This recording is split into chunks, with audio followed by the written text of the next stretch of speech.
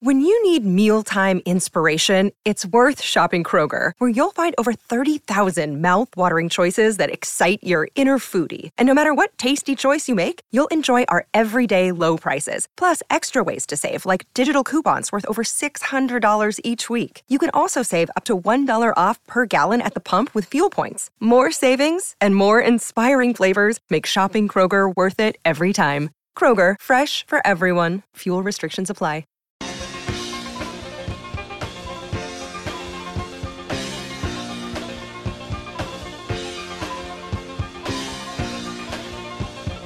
Good afternoon and welcome, everybody. This would be the Jeff Cameron Show right here on 93.3 Real Talk Radio and War Chant TV. Great to be with you. Good Monday.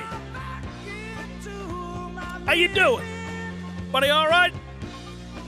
Some of you, obviously, who had some teams left vying for a Super Bowl position are probably hurting a little bit.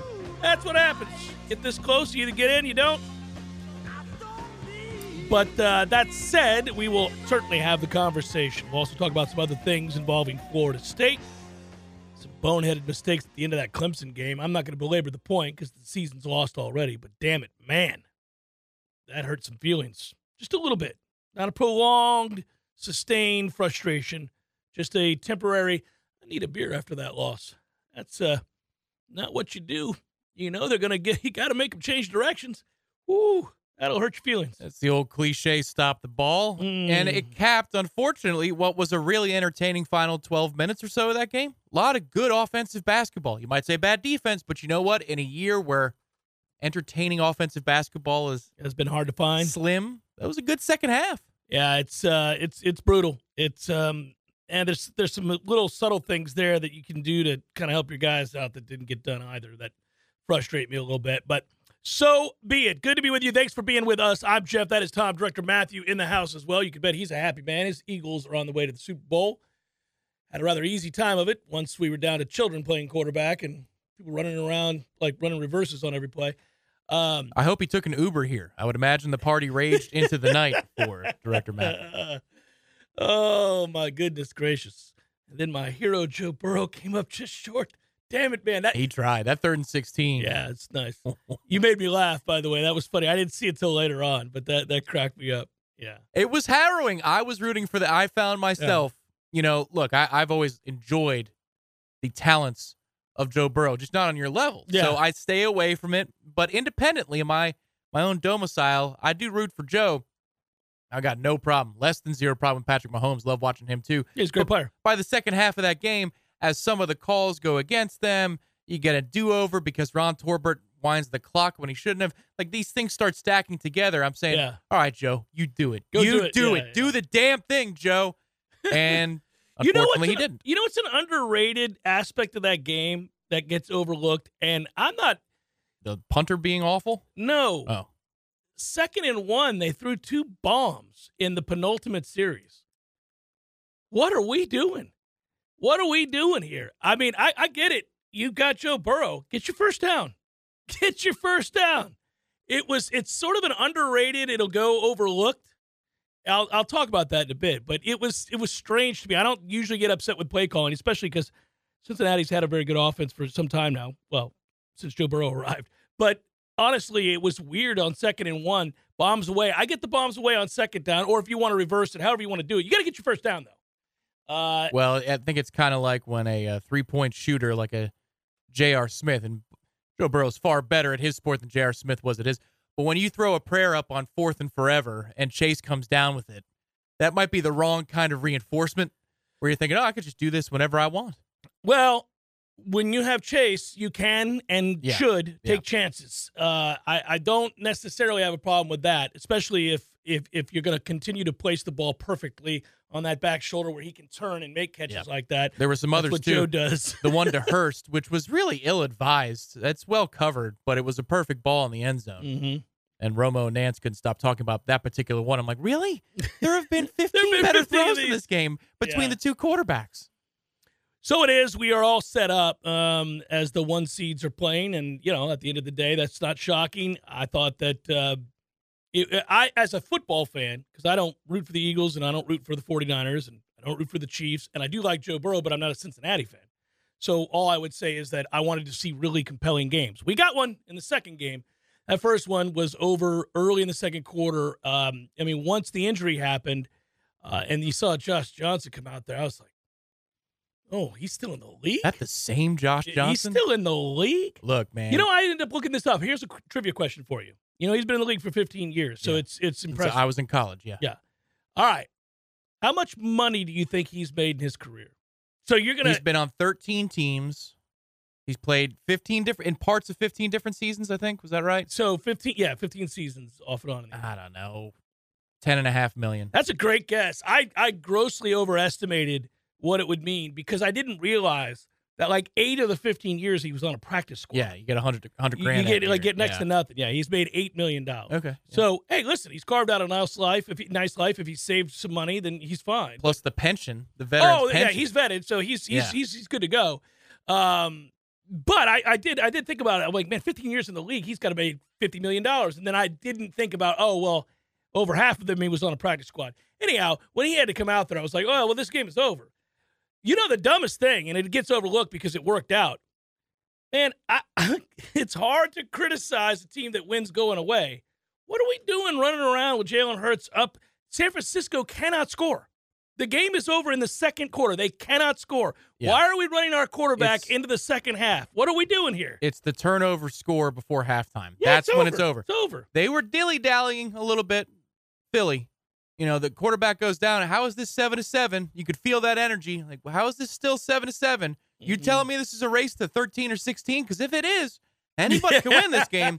But then when they get to 21, it's just that's an uncatchable number, especially when that next kickoff return. Right. I was like, if he houses this, we might actually have something. Yeah. I went and took a great nap beginning at halftime. I said, you were smart because you knew you wanted to see the night game. Yeah, indeed. I had to fight to stay up. And luckily, the game was so compelling; it was easy. That second half, it went to a better level. It was easy to do. The AFC game. That second half was awesome. It was fantastic. Tonight at 7:00, the ACC releases the schedule on the ACC network, and I'll have an opportunity to join Corey and Ira on War Chant TV. We will do a little watch along, if you will, with that. And should be fun. I will tell you this. Ordinarily, and it may happen during today's show, we'll see if it's possible. But ordinarily, we're able to get an early look at the schedule. That in past seasons, in past years, as the schedule was set to come out, you could tap into sources, and if you worked hard enough early on, you could find those early releases. But I think, given that they've now made this, and this is smart because the ACC network hasn't done a lot of smart things. So when they do something that you're supposed to do, I'll give them credit. They have now guarded this thing like it's gold because they have a show centered around the schedule release that they're trying to get you to watch. And if you can keep that thing from leaking, then that show becomes watchable and important and something you want to see.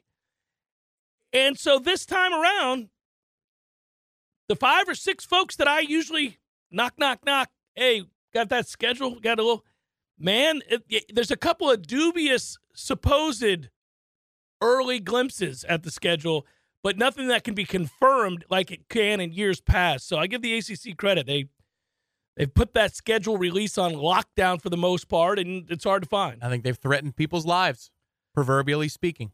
It's smart, though. I mean, you have got to. I would think if you're running that network and you've had all of these missteps, you've made all of these terrible mistakes in the past that make the network unwatchable, that this is something, it's right out of the NFL. This is what the NFL does. They make every month of the year an NFL-centric information gathering center where you have to, what's going on here? Oh, minicamp. Oh, this and that, the schedule.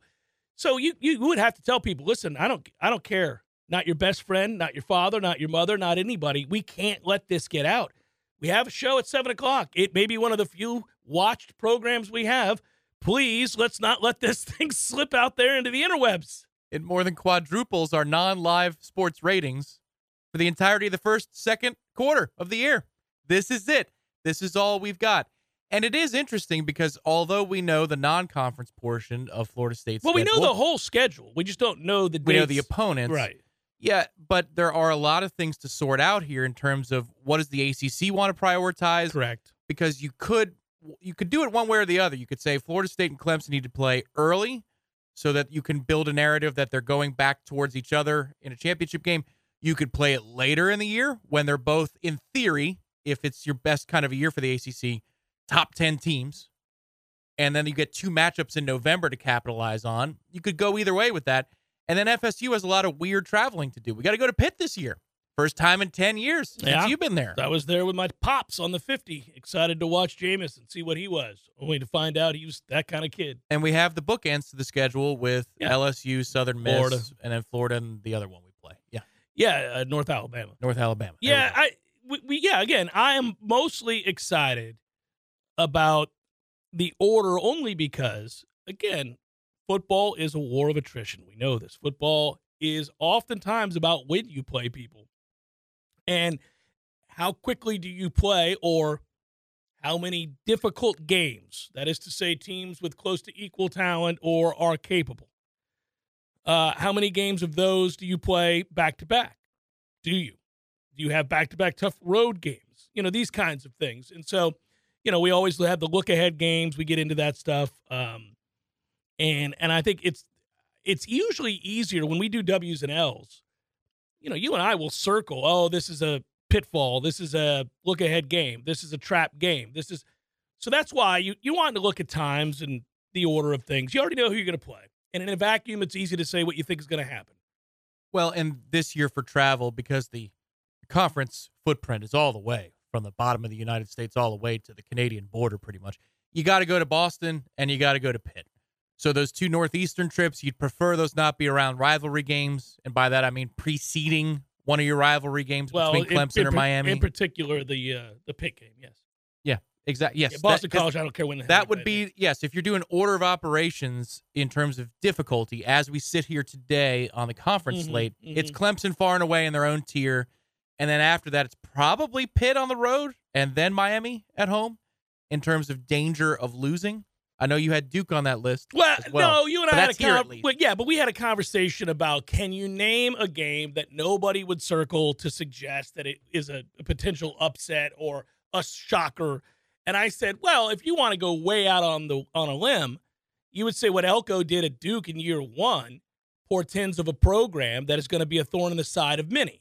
Certainly Miami yearly, but we've never lost to Duke, unlike Miami, who has several times. It's a rivalry. Good one. Yeah. But what I would suggest is that when you have a guy that in year 1 leads his team to a top 35 defense in the country, statistically, and top 5 in the ACC, I think they're only going to get better. He'll be in year 2. So that could be a team that if you didn't play well and you weren't focused and you turned it over a couple of times, you could be in for a game in the fourth quarter, and you would not predict that in the preseason. So that's how they came up in my mind. I am curious to see when we play them. Well, yeah, that game that follows Clemson would be the big one, right? In terms of is that Duke here? Is that Pitt on the road? Like, would you have to play Clemson on the road followed by Pitt on the road? These are the things that we're going to be mining for tonight, yeah. That can affect maybe by a half win your projections. If you're good, if you're really good, you don't worry too much about the order of games. You just pay attention to them to make travel plans. But we all know how football works. And the bye week. And the bye week, indeed. When is it? Is it early? Is it late? Get it right in the middle of the season the way we'd prefer. All fun things, all fun topics. By the way, so you and I were asked to comment. We did a video that we used for today's show. It's the only thing. We did it right before the show started. The rest of the show is live today. But we did a tape segment about an hour ago. And we were answering a question that was in the chat. And I thought it was applicable to today, and so did you. And so, nonetheless, we talked about it. And I think we should use it here in a second just to further the topic, which is, if you're a championship caliber team, if you're an elite team, you handle the schedule relatively, worry-free. There's 2 to 3 games that you would circle that you'd say, in this conference, where you would say, come on. I mean, short of this game or that game on the road, I'm not all that worried. But then we were talking about that per the chat, like, where is FSU's depth at? Yeah, they got better players and more of them than they had 2 years ago or a year ago.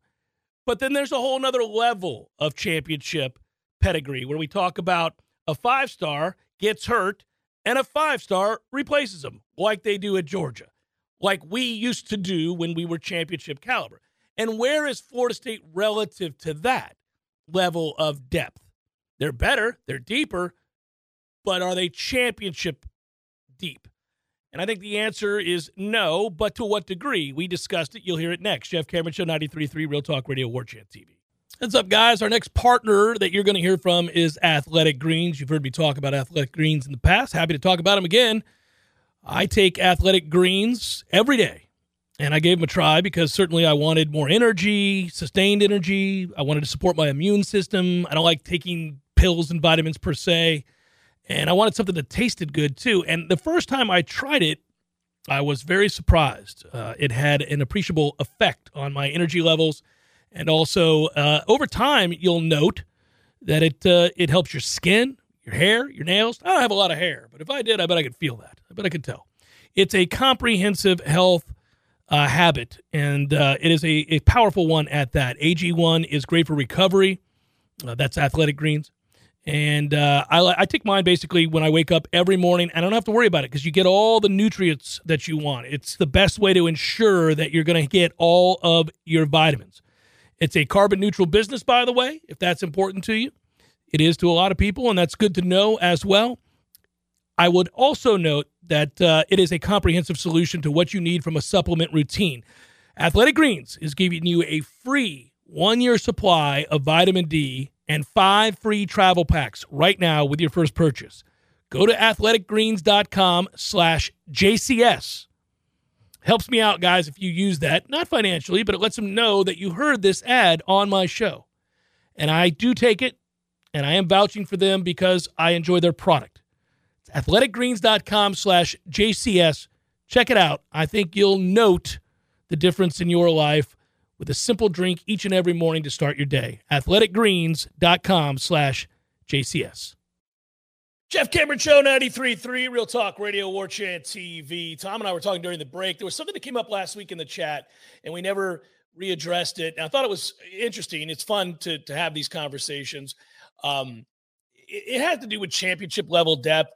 And I'll preface it, Tom, before we get started here with this, because we did a video. Me and Corey and Gene did a video on warchant.com last week.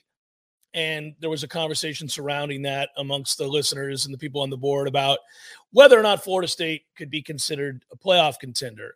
And I thought, well, if we're just considering playoff contenders, last year was a good year for college football because I think at any one time there might have been 8 or 9 teams that were certainly playoff contenders. And the fact that TCU played for a national championship, I think is really good for college football. But I also think it broadens the scope of who we think is a playoff contender. So TCU was sub 500 the year before. They have a new coaching staff, and they played for the national title. Now, obviously, they came up woefully short against a team like Georgia, but they did play for the championship. So they came out of left field, if you will, to be a playoff contender. But if they're a playoff contender, based on their depth or lack thereof, an average star rating of player, transfer portal contributions, junior and senior level participation in snaps.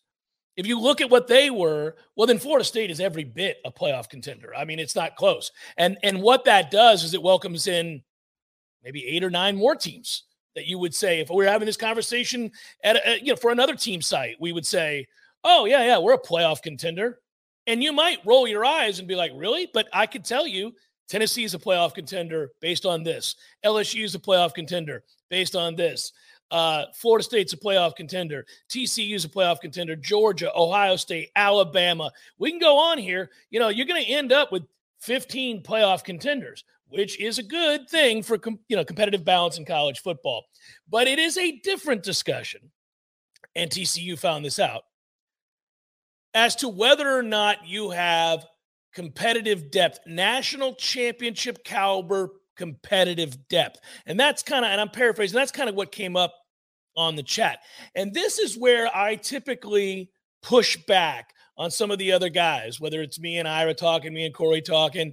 I push back a little bit when we start talking about, is Florida State a national championship contender? Because I think that they would need some things to happen Because invariably, if you do run into the juggernaut that is Georgia, with their competitive depth, national championship depth, what you find is exactly what was spelled out before the TCU-Georgia game.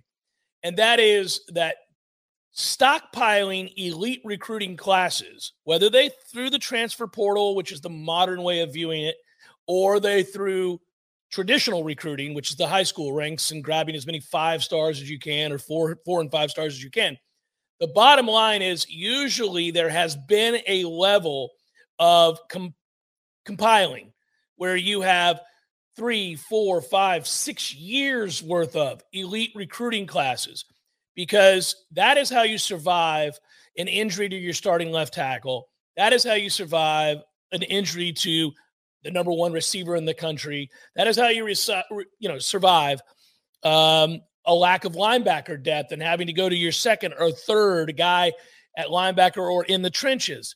And so while I think Florida State is every bit a playoff contender, could maybe even reach the national championship game, I think the more compelling question is, how close is Florida State to having championship caliber depth? Tom, by the way, before you respond, just so you know, as we were talking about this, if you look at last year before the national championship game, there was an article that I read. I don't remember if it was a USA Today article or wherever it was, but they were comparing the two rosters, and they were talking about who's got more blue chippers. Well, I mean, everybody knows who's got more blue chippers. Yeah. But what they ended up talking about was TCU relied heavily on player development and for players to outperform their prospect pedigree, for lack of a better term, whereas Georgia obviously could fall back, and if you want to use compilation rankings, you want to use rivals rankings, you want to use on threes rankings. The bottom line was Georgia had 15 players who were 5-star recruits on the roster. They had, Jalen Carter and 53, Tom, 4-star recruits on the roster. So you had 15 5-stars and 53 4-stars compiled in on this. It's insane. It's an abundance of riches. Florida State does not have an abundance of riches. They've moved into a place where they can win the conference, where they can beat anybody on any given day, where their starting 22 is good enough to compete at a high level, maybe even make it really interesting in a game against Georgia in a one-off on a neutral site. Yes, they have that. Championship level depth where they can withstand frontline injuries to key starters, they do not have that, in my opinion. Yeah, I think it always depends on the position group. And, even that 2013 title team here in Tallahassee, we'll put quarterback aside. Anybody who loses their starting quarterback is in trouble. Is in real trouble. Like, you just don't have to. That Ohio State team that won the first national championship in the playoff is the exception, not the rule. They went through 2 guys. Cardell Jones is the one that puts them over the top and finishes the job. But in 2013, let's take that Seminoles group. If Jameis goes down, the chances of you winning the national title are greatly diminished. It's a really good football team. But the other places that they did not have championship level depth, in my opinion, but even back then, the offensive line, who was their 7th best offensive lineman? Yeah, they stayed healthy. They stayed healthy there. You're right. A problematic player. Linebacker, probably in retrospect as well, did not have championship level depth for the 2013 Seminoles. You might have had another guy, but if like Telvin went down, holy cow, you're in big trouble. This group, this upcoming year, has championship level depth in more places than the program has in a long, long time. In a way, I'd almost argue they have more depth on the offensive line this upcoming season than they did in 2013, which is really strange. Do they have frontline talent the way that 2013 team did? Probably not, but they've got 7 options to 10 options, depending upon how these 2 camps go in the offensive line. I think they've got the depth necessary at wide receiver now, which is amazing to say given where they were 2 years ago. I think we all agree at running back, they have the depth. That's quite good. But on defense is where you have the issues. Defensive end, they do not have championship quality depth. Linebacker, certainly not. Safety, probably not, unless they go get another transfer. Corner, they don't. So the defense is the problematic side where your frontline guys can get you through and get you to good places. But if you suffer 3 or 4 key injuries on the defensive side of the ball, you got problems. Only defensive tackle, to me, is a place where you're approaching championship level depth because you bring back Fabian Lovett and you have Fisk and now you have Darrell Jackson, and you got Farmer and some of those younger guys. You've got, and Malcolm Ray's still in the rotation as well. So you've got a lot of solutions there, but they don't have it top to bottom. Where that championship team for us, which is now 10 years ago, and that's crazy to say, had one or two position groups that are problematic. This particular team has probably 4 or 5. Yeah, problematic. And I want to make an argument too that, and this is another area where it's evidenced that they're still climbing, and that's fine. That's fine. They just had a winning season for the first time in 5 years. I mean, it's okay that you're not there yet, but when you talk about, and it's a nuanced discussion, because when you talk about depth, do you have Power 5 caliber plus players on the 2 deep? In some spots, yes, like you just mentioned, at wide receiver and at defensive line and at running back. Yeah, they do. Are those elite players, though? No. Like Georgia had the luxury of replacing one elite top 2 round pick in the NFL with another one after that one got hurt. Florida State is not there yet. Florida State's got a plus player, we think, in Fisk, but we don't know really what he is at the Power 5 level yet. He's not played at the Power 5 level yet. So is he a good player? We think so. Was he an elite transfer portal get? Yes. Was he a key depth piece? Absolutely. Does he make Florida State better? We both think likely so. We'll have to see him come spring, and it's exciting to come see, get to watch these new guys.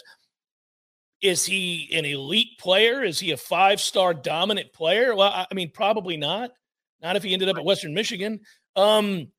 So that's where it's different. Like when you watch Ohio State and Georgia and teams like that, a lot of times they'll lose a key player, and it's devastating to lose a game changer.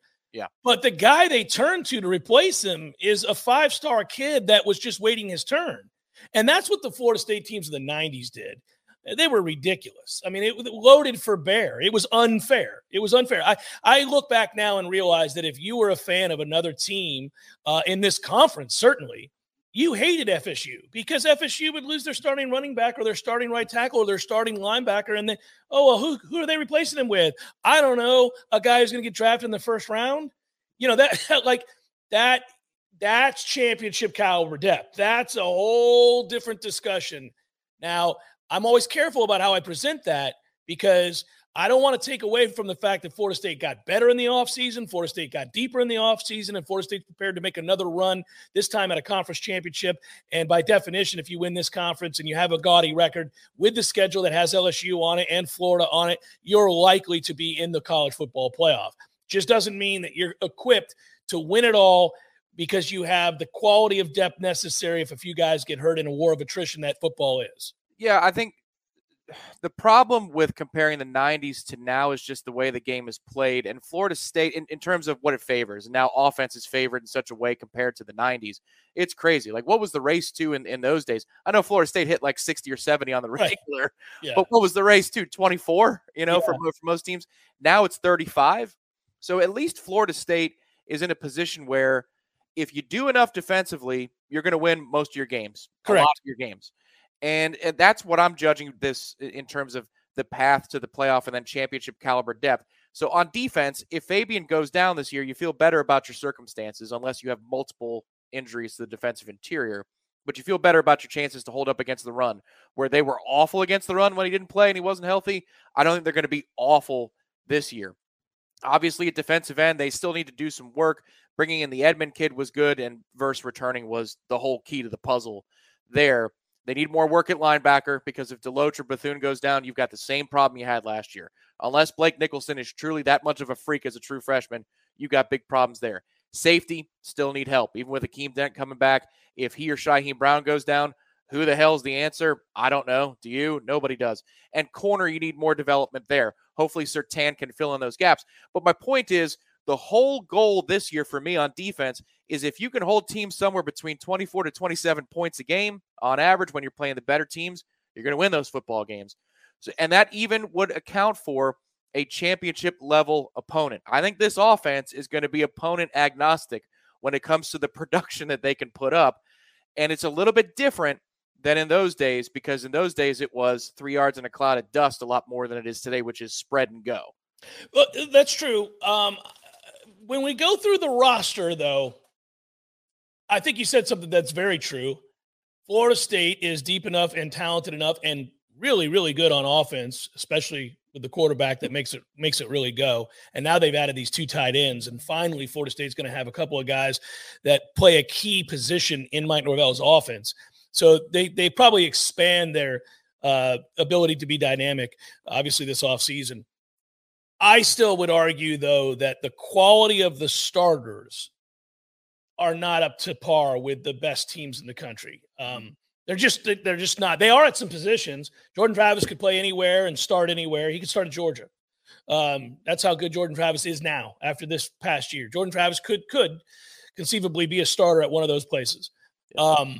And there are a few other guys. I feel like Trey Benson has merged into a guy now that could start anywhere. You know, if he's going to be that guy that we saw in the second half of the season with that size and that speed and that confidence, yeah, he could start anywhere. There aren't a lot of guys I say that about. Verse could. Fabian could start a lot of places, but Fabian Lovett's not elite. Fabian Lovett's a good defensive tackle. He's not an elite defensive tackle. So it's interesting. You really get into these nuanced discussions. It's weird, too, because it puts you in a position of having to denigrate guys that are really good football players, and we're just getting into the fine lines. Well, this is the exercise that we wanted, though. This is the one that we should always be having at Florida State. We weren't allowed to have it because we were just trying to get up on our 2 feet and walk one foot in front of the other. Yeah, I like having this conversation. My thing is where I agree with you. If you just look at NFL combine value or coming out of high school value, there is no doubt that Florida State still has a tier to climb up. But in this day and age of the way the game is played and the way offense is valued, it's can you find a way to get to the mid-30s? Because if you can, you're pretty much in every single game. Yeah. And that it would include even a championship setting. With this offense having so many options, if I'm a defensive coordinator who approaches Florida State and says, how do I stop them? What do I need to take away? I'm going to take away X. Well, Florida State now has Y and Z available to them in any game. So you want to take away Jordan's ability to run? He'll throw over your head. You want to take away the deep shot down the field to Johnny Wilson, double him, and play everything underneath? We could do that too, especially now with the tight ends we have. You want to stop the run? Good luck. We'll roll Jordan out. We're going to give him some perimeter RPOs with the passing game. We've got the receivers to go win those battles.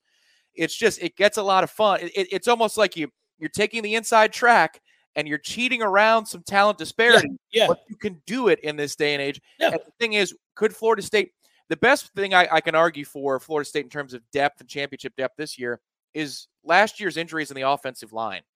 I didn't think that they could suffer 2 injuries to their top 7. They did. They won 9 bordering on 10 games. Is that a different animal than Georgia? Yes, of course it is.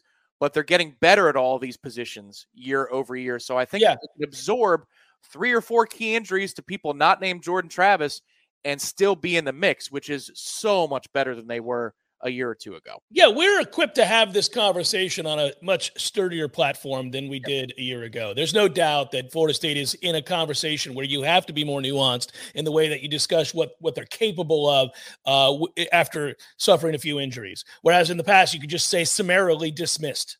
Yeah.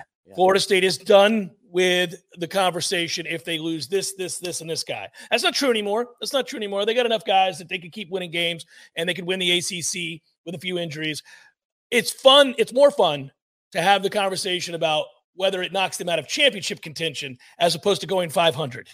There's no doubt this is a much better conversation to have. It's Jeff Cameron Show, 93.3 Real Talk Radio, War Chant TV.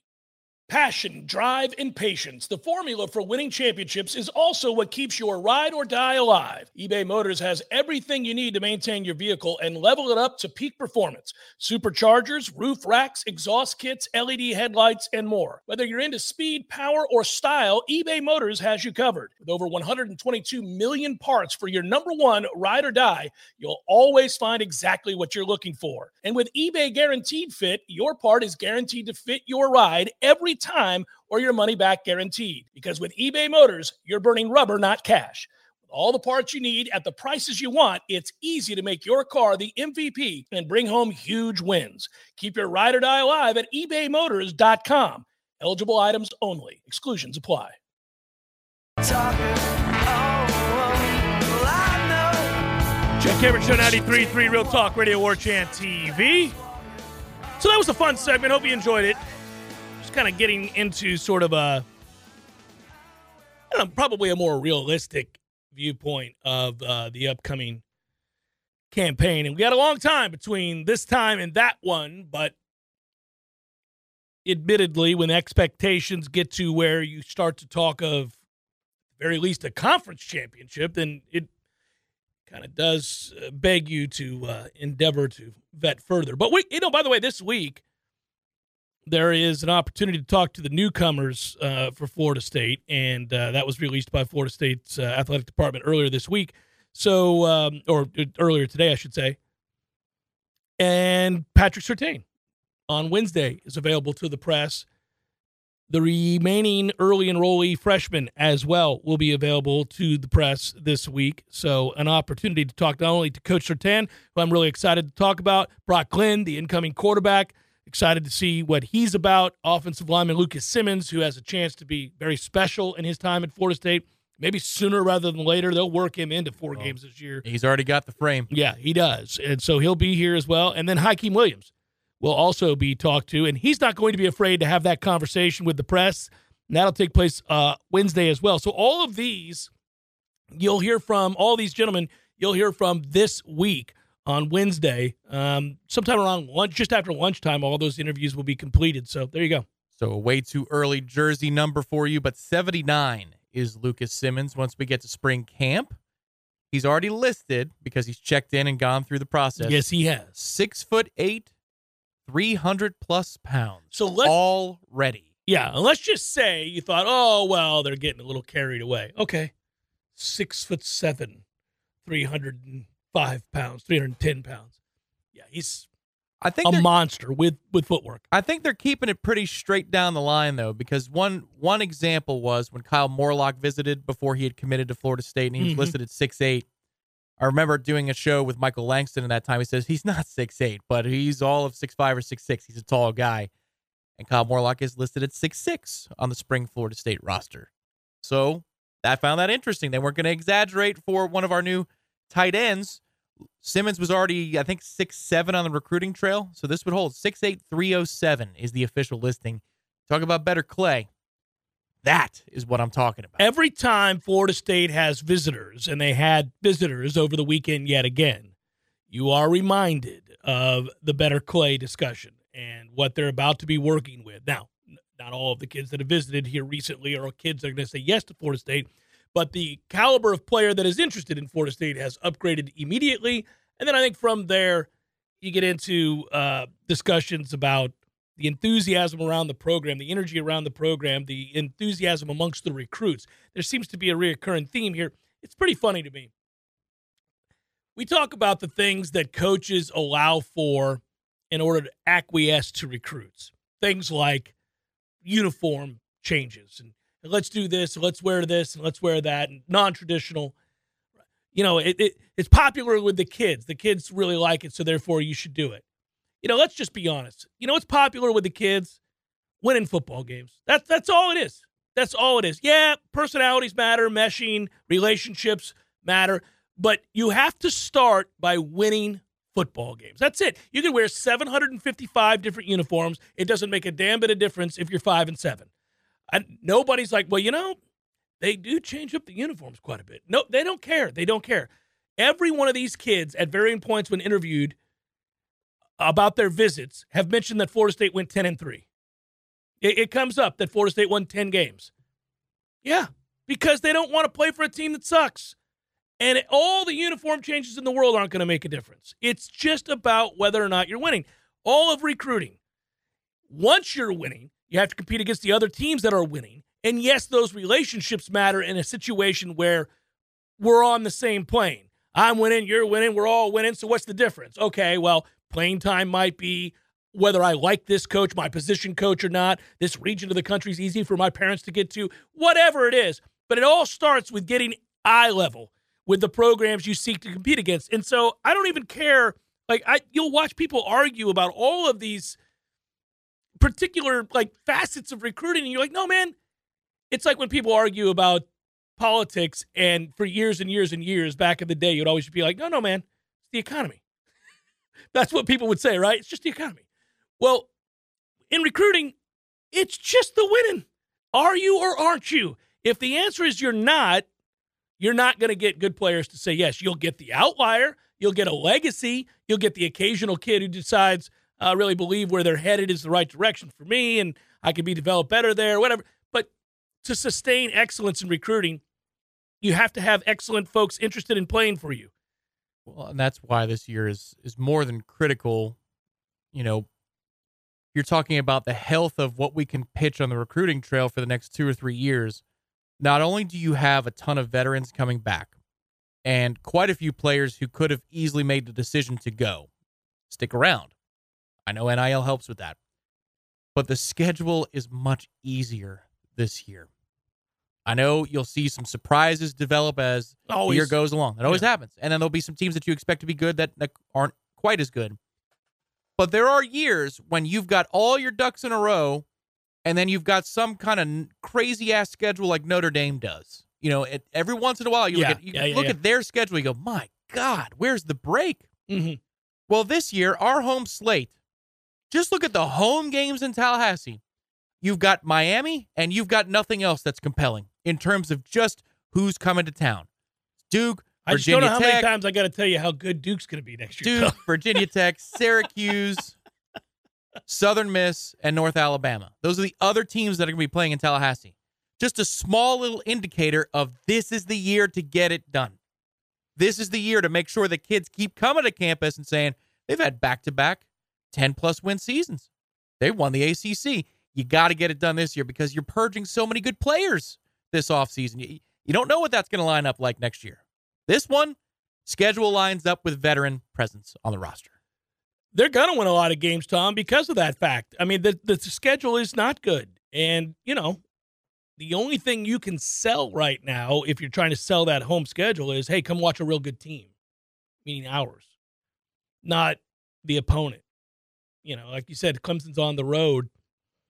You know, Florida's on the road. You get Miami here, and hopefully you stomp that ass yet again. Look, we're not as good as we were in the 90s. Nobody's saying that much, and we talked about that a little bit last segment too. But this feels like a 90s schedule in that you've got a Class A of a couple of games, maybe a couple of middling ones, and then the rest you should win. Like, it feels like there are 7 or 8 absolutely should win games on the schedule, no matter the sequencing. I mentioned already the fact that, well, the order of the schedule tonight, we figure it out in terms of when we play those teams. It does matter. We will do W's and L's. We're being asked about it. W's and L's will happen this week. It's going to happen. It's going to happen on Wednesday. So, you know, I'm sure there'll be maybe not an official W's and L's per se for Seminole headlines. Being the boys will talk about the schedule and give opinions, but you and I, as the originators, will do W's and L's. We're getting asked to do, and I'm kind of not an originator. I just always got to put that out there. I believe it was you and Matt Millar that first created the original. Yeah. You're the OGs of the OGs. But we're getting asked to do a dry run with other teams. This is how you know people want W's and L's. I like dry. Listen, I've done dry runs with other teams, W's and L's before too. I especially do it in cases in which we're allowed to revel in their misfortune. If you enter into a Clemson or a Florida or a Miami W's and L's and it's rooted in the Schadenfreude to follow, that is fun. You're right. Florida's going to be an inch. Florida's got to get a quarterback. Yeah. That's okay. They got a kid from Wisconsin. It'll be all right. He's terrible. We watched him. He's awful. Mega Mertz. Yeah, no, they don't have anybody. They're gonna need to go get somebody. But they've got time. We'll see. They'll maybe go out and get somebody. But right now, he's under the pressure. I like that it shifted. Let's just be honest. The pressure to win last year for Mike Norvell was immense. At some point, the weight of the lack of success gets to be overbearing. And no matter the level of competence and work ethic and effort, you cannot overcome the weight at some point if the losses pile to a point where your reputation precedes you. So you can't go into a house and convince kids that this is still going to work out. At 3 years of losing, it's too much to overcome. So Florida last year, year one, struggled. It's all right. Coaches get that year usually. There's a new car smell that comes with a new staff, so you still see an uptick, a little bit of an uptick in recruiting. But if they suck again next year, and they're currently slated to suck again next year, he's going to be in that unenviable position of needing to see a radical shift in fortune on the field. And, it's funny how quickly it goes from being on this sideline to a rival's sideline. What's funny, though, and maybe not if you're talking about finding a path for Florida to be relevant and bounce back, is that after this season, you've got a 12-team playoff. So if you can find a way to be one of those at-large teams, you're saving your job. These are more opportunities. Time and again, yeah. The coaches love when there are more seats at the table for the postseason. Oh, that's why in basketball they've been talking about having 96-team tournament right. and everything else. Yeah. Well, I made the tournament. Well, so does everybody, man. It's like the NHL playoffs or the NBA playoffs. You're like, man, 3/4 of the league is making the playoffs. It's like saying, I mean, what are we doing here? We played in the regular season. Yeah. Yeah. Yes, you did. You have to. Yeah. As long as relegation's not coming to America's sports, like you just can back your ass, your average ass. The Bucks just did it. That's right. The Bucks had a losing record and won the division. Now that says a lot more about the other sorry ass teams in that division. But hey, be better. Be better. Be average. Try to catch the back-to-back champions of the conference. Of the division. Be average, and you would have won. Yeah. But yeah, that's so when you hear coaches are like, well, I don't know, guys, we were there in the postseason. That's all you can ask. Give yourself a chance. Well, everybody's making that. So yeah, when they get to 12 teams, it's not quite the same. But yeah, you're right. Just get you to 9 or 10 wins, and you'll be in that playoff if you're in a Power 5 league and you bother to schedule decently outside the conference. Hour number 2, forthcoming. Stay with Jeff Cameron Show, 93.3 Real Talk Radio, War Chant TV.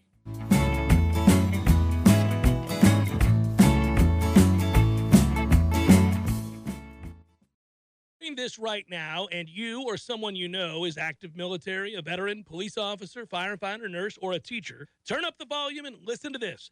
My friend Shannon with Legendary Home